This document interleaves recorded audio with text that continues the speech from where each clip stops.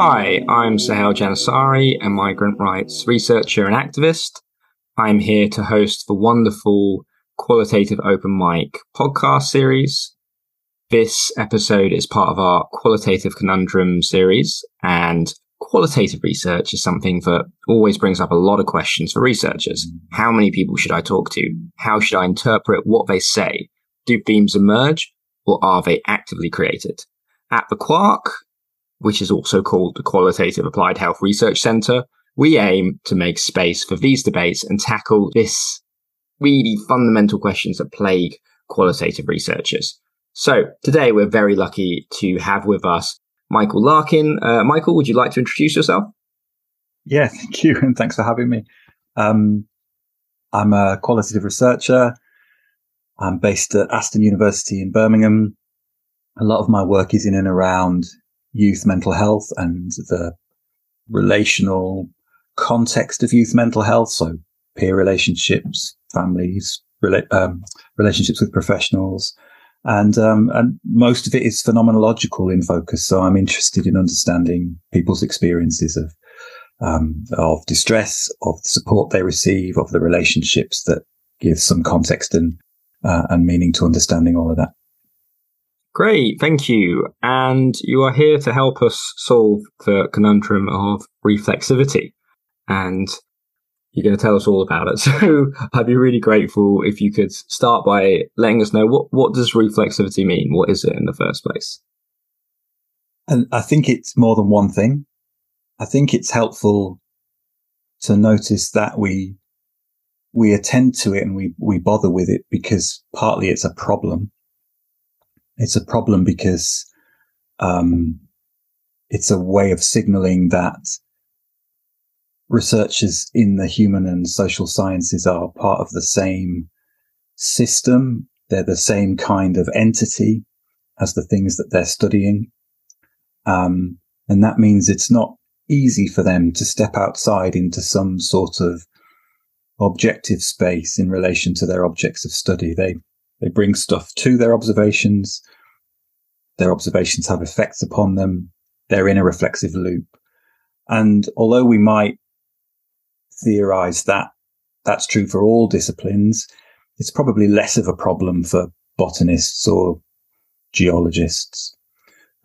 So, partly what it is a methodological problem, something that we have to think about, because we are dealing with data which are messy and complex and real world. And we can't disentangle ourselves from that. So often when we talk about reflexivity in qualitative research, we're not so much talking about the problem as a set of practices or attempts to solve it. And so when we talk about reflexive practices, we're talking about all the different ways that people approach that problem, what they do to try and reveal or accommodate or engage with that messiness. Great, thank you. So you mentioned that perhaps there's not one meaning behind reflexivity. So could you go a bit into the different versions or perspectives of reflexivity? So in terms of responses to the problem, or this kind of ways that one might engage with reflexivity as a researcher, there's quite a long tradition of trying to carve it up into typologies. There are some great papers by Linda Finley about different ways that we might think about how to be reflexive, or different kinds of conceptualizations of when and where to be reflexive in the research process. And you sent me a more recent paper when we were chatting by email, which does a similar kind of thing. Often when people are dividing it up in that way, I suppose they're trying to make the task more manageable, and they're trying to set out a menu of possibilities so that it's less overwhelming. And I think that's helpful. So, one of the ways is to think about what you as an individual bring to the research. Another might be to think about how your connections with other people in the research have an impact upon it. a broader view or more sophisticated view, if you like, might be to think about how to involve, at a sort of meta level, those other points of view in the development and presentation of the research. So a more kind of integrated or systemic kind of reflexivity. Sometimes that has led people down a route to something that's quite radical, quite deconstructed, that has got multiple voices in it, that looks less like a typical piece of social science research and something that's hedging what it's saying, that is offering you different routes into the text and asking more of you as a reader.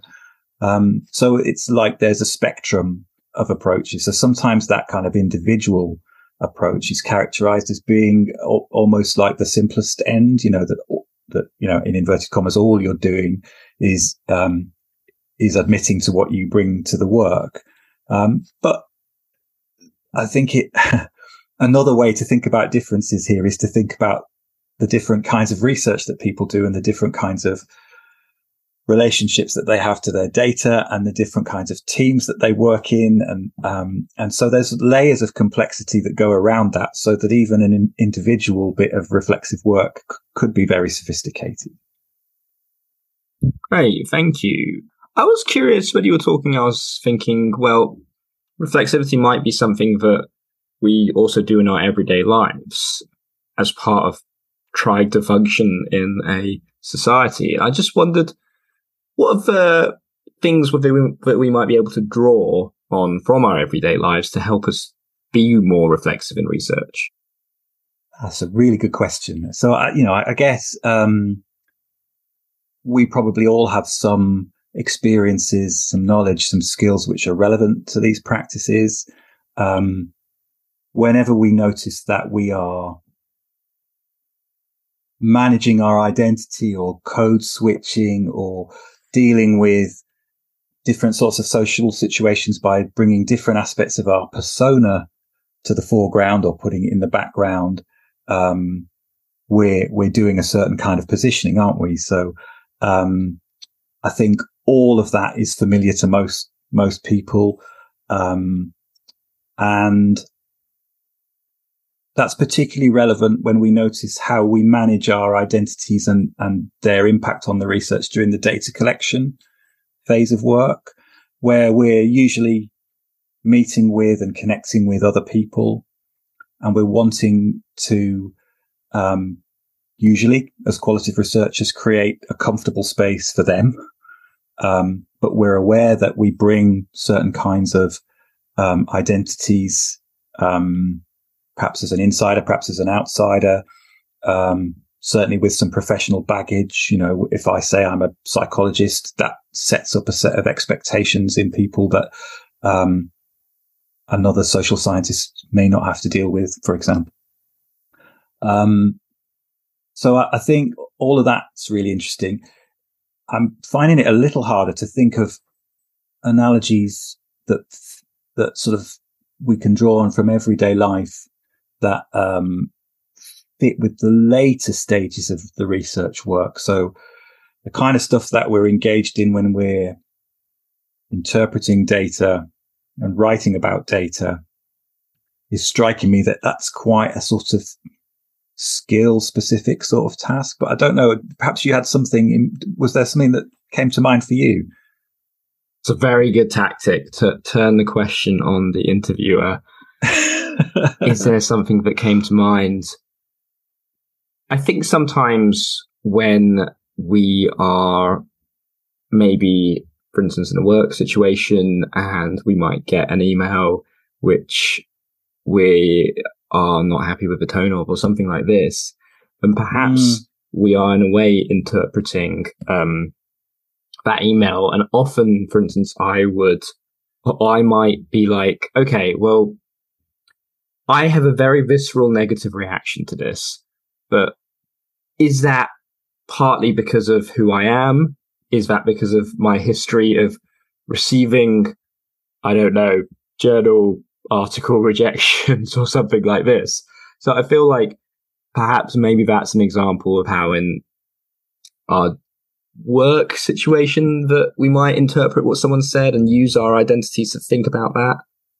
Yeah, I think that's helpful. So I guess there are lots of situations in which we might be able to notice that the emotions that are evoked for us by a context or a situation or a relationship are in part unique to us because of what we've brought to that. And that might cause us to pause and reflect a little bit on how to respond. So, we might not draw on our initial reaction because we know that that is probably not the right reaction for this situation, as natural and comfortable as it feels. Yeah, that's good. I like that.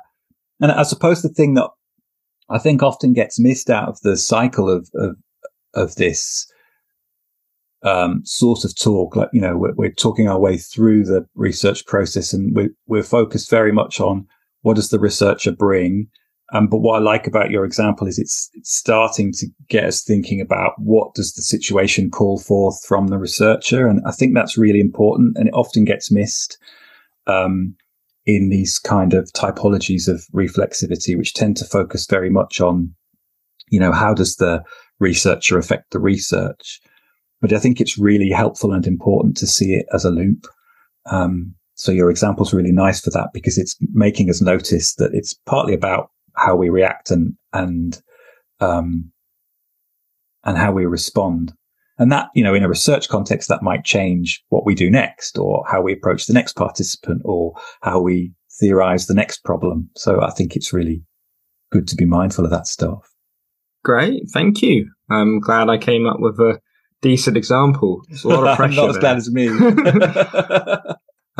So we've talked a bit about reflexivity in terms of data collection, data interpretation, but is there a space and a place for it much earlier in the process?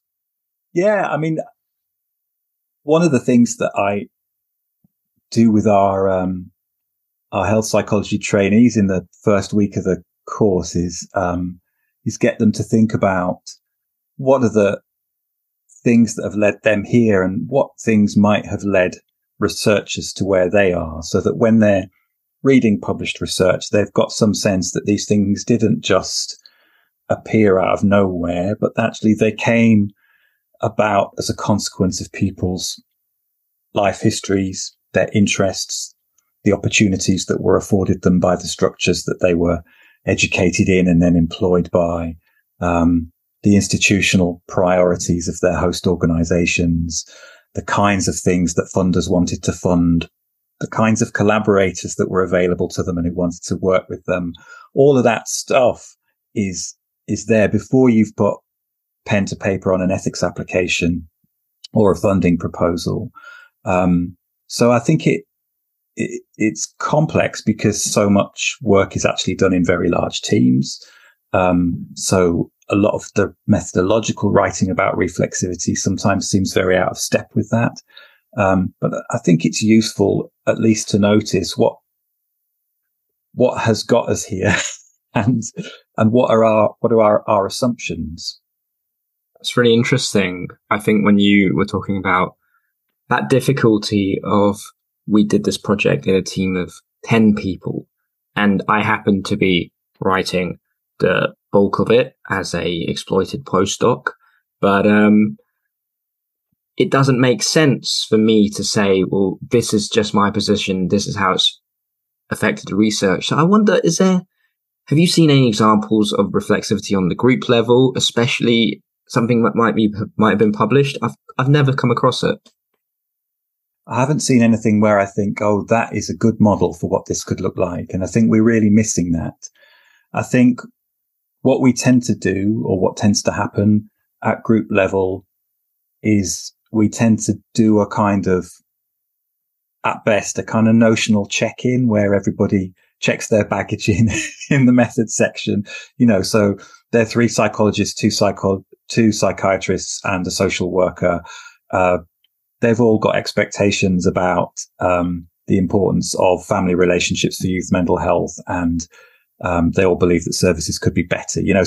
A sort of position statement that captures something of the team's orientation. But I don't think I've seen anything that is more rounded than that. There are some nice bits of dialogical work. So there are bits of reflexivity that are written with two people. And that can work really well. I think that there's a couple of examples of it in the first wave of the reflexive turn. So I think there was a book edited by Steve Woolgar, and I'm fairly sure there's one or two chapters in that book where they're written in a kind of dialogue. And one of them is Trevor Pinch in dialogue with another version of himself, actually. So it's him thinking about two different ways that he might orient towards the topic. And there's not that long ago, there was a special edition of the journal Qualitative Psychology edited by Linda Finley on reflexivity. And one of the papers in there had some dialogue between two co-authors, I seem to remember.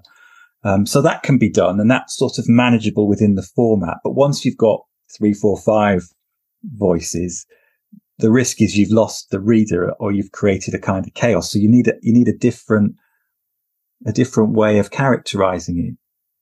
It's interesting to think what that might be like. I suppose you could characterize some different groupings within your team and the ways that they have played out, and the different kinds of stake and interest that those groupings reflect, and you can create space, I think, for those different voices to come through in relevant bits of the paper, couldn't you? That's a fascinating idea. So we have a ethics group at KCL that we try and look at how ethics can be improved and how the ethics process doesn't necessarily match up to participatory research or something like this. It's called Inspiring Ethics. And we recently submitted a paper where we talked about how our group worked with each other, and we categorized ourselves. I guess it was a bit violent in that sense, but we put ourselves coming from different positions as the survivor researcher or as the stalwart researcher, the traditionalist. And it was really interesting because firstly, people were like, well, actually, I have multiple identities. I'm coming from multiple perspectives, and this crude categorization doesn't work. However, it did provide a nice narrative and a nice way of thinking about the multiple perspectives within our group. So I think there's definitely a lot of potential there. And I wondered, and this is, I guess, my question to you, how do we get from that group level to thinking about some of the history you mentioned and some of the institutional context and the institutional identities that we take on and how that might affect our research?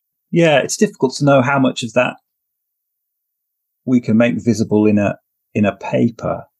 But I think it is quite helpful sometimes to understand where things began and what was possible.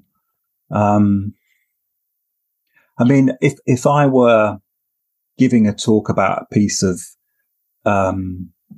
empirical work at a conference today, I should probably say a little bit at the beginning about the context of our phenomenology of health and relationships group at Aston, in the same way as you've described your group, because that's something that has been available to me and has been developing all the time I've been at Aston, the last, 5-6 years. And that's been a tremendous resource. So it's enabled a lot of learning around creative methods, a lot of risk taking around design, a lot of engaging with new ideas and sounding out for all of those of us involved in that group. And so that's an organizational resource that has shaped what I would feel confident doing, has made me a better researcher, I hope. And I guess the flip side of that is one could also reflect on the kinds of obstructions that there have been at any particular point, or the kinds of opportunities that have been available to you that might not be available to someone else. So, I think there's there's a range of stuff which make things possible, and they do shape your perspective, but it's quite difficult to pin down exactly what. I think it's tricky. Absolutely. And I appreciated the thinking of, okay, well, there's some spaces, for instance, a talk, where I could perhaps go into that. The constraints of a paper are different. And I think that's something useful for our listeners and our students or whoever to think about the different types of reflexivity that can come out in different spaces. I kind of wanted to move us on a bit and just ask you a little bit about a problem that many qualitative researchers have when we start out, and probably quite far into it, where there's this reflexivity bit. We've been told to do reflexivity. It's a good thing. And sometimes it's done at the end of the project. Sometimes it's done in the write-up. Sometimes, even if it is done, it's forgotten. How can we build in reflexivity so it's meaningful and it influences and is part of the entire qualitative research project? I think what's really tricky is how and where to make it visible. The practice of it in terms of creating spaces where we are able to reflect on these things and engage in dialogue around them is not that difficult if we've got like-minded co-researchers, peers, supervisors. If we've got a place where we can talk about how things are going and how we're responding to the problems that research throws at us, we've got a place where we can do some reflexive work. I think what's really difficult is figuring out what an audience might need. And partly it helps to know who your audience are. and so, I think you would probably solve the problem differently for different kinds of communication and outputs, as you suggested. I was implying that in the answer to the last question. So there are journals which are extremely tight with their word limit, which are very topic focused, that are aiming to catch the attention of busy clinicians, people at the applied end. And there's relatively little space in those sorts of publications for this kind of extra detail. And in those sorts of journals, often what you're really fighting for is to create enough space for your participants' point of view to cut through cleanly enough that it reaches the audience with some impact and some nuance.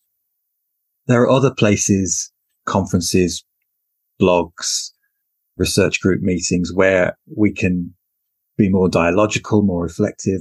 And somewhere in the middle, I suppose, there are more qualitative friendly journals that have got longer word limits, where there might be some expectation that you do display or perform some reflexive work in your write-up. And what that looks like is probably going to depend a lot on who you think the audience for the writing are. Your readership want different things for different reasons. A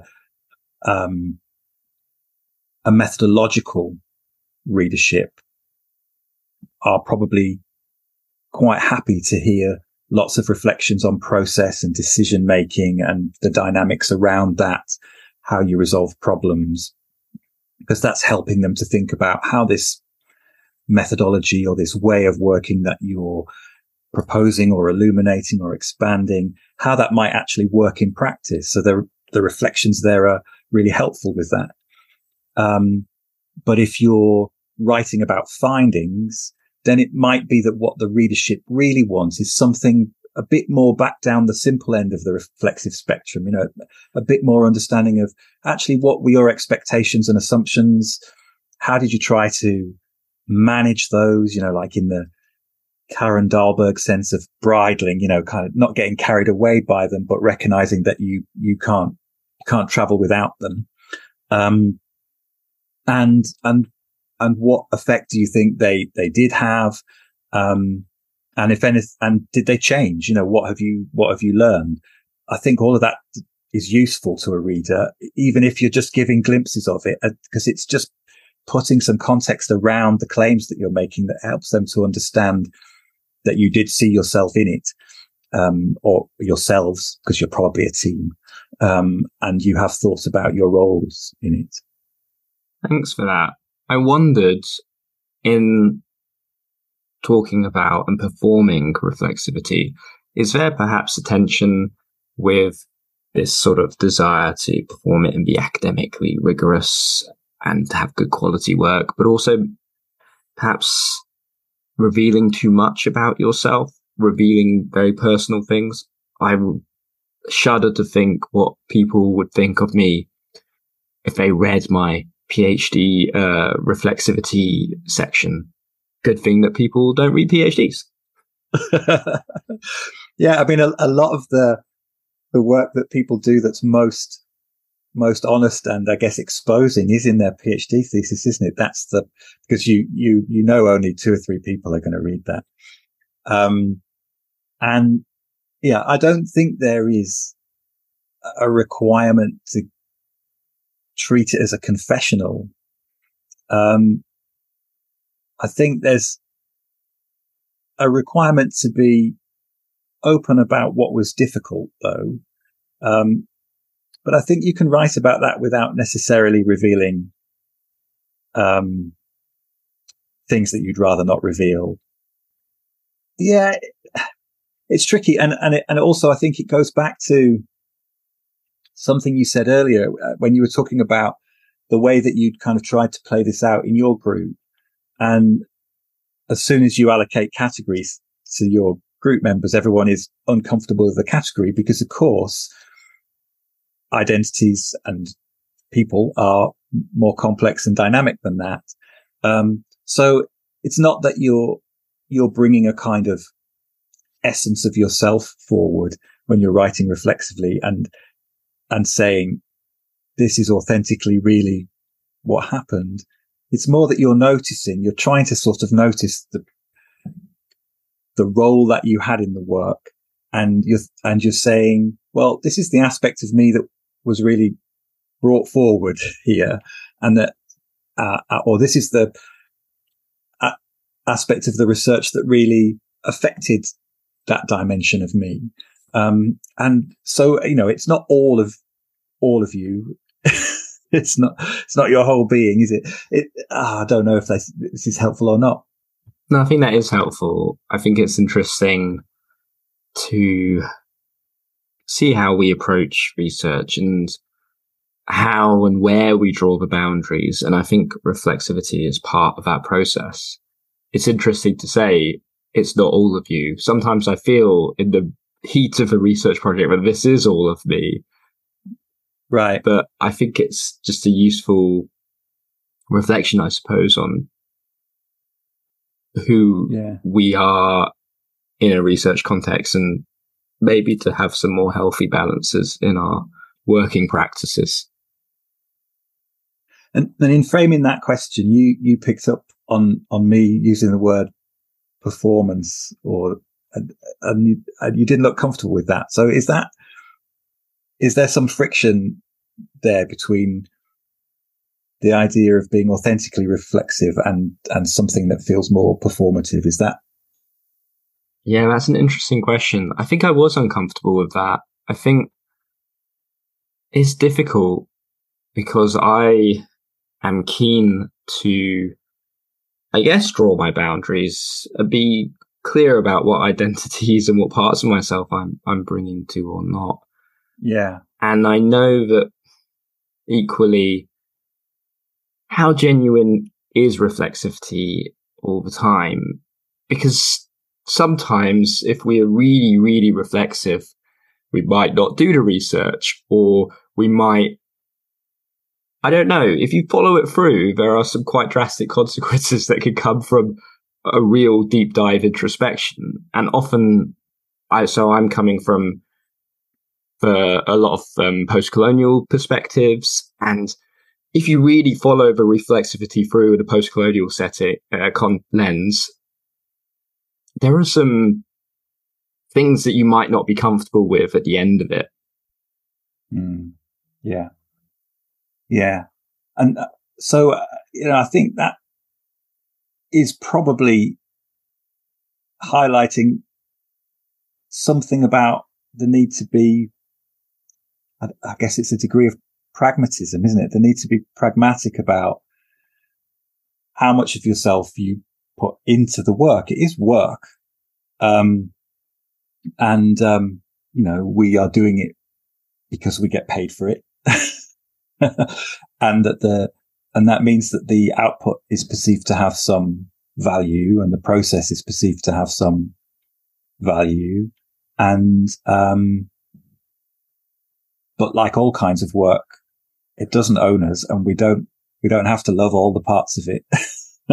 We often have to tolerate some discomfort, around certain aspects of it. And it's probably good to notice those, points of discomfort, but it might not always be so helpful for us to bring them to the foreground all the time, because we want to get paid at the end of the month. We want to finish the task. It's pretty tricky. Yeah, I think it's also good life advice sometimes as well, perhaps something that I often struggle with. I think we're coming towards the end of our time. Really interesting areas we've gone into. I just wanted to ask a quick question about if someone is interested in learning more about reflexivity. I know you've mentioned some resources so far, but are there any key sort of texts or podcasts or whatever that you think would be really good to listen to or read? Yeah, I'll have to go with read. So if you Google Linda Finley's work, there's just a string of great papers by Linda.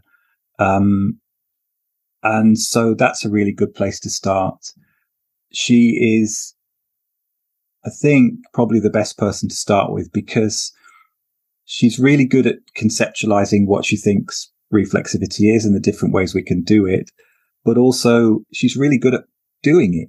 So there are lots of examples of writing where she is actually showing you how and where, she's thinking about her relationship with her participants, or her preconceptions about the topic, or the impact that the affective weight of the work is having on her. And so I think, that would be my, the first thing that comes to mind, really, in terms of a recommendation. Yeah. Brilliant. Thank you so much. And thank you so much for all your thoughts and for coming on the podcast and giving us your time. It's really, really appreciated. No, thanks for having me.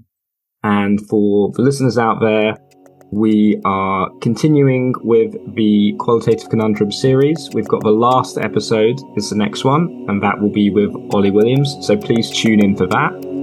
And thanks again, Michael.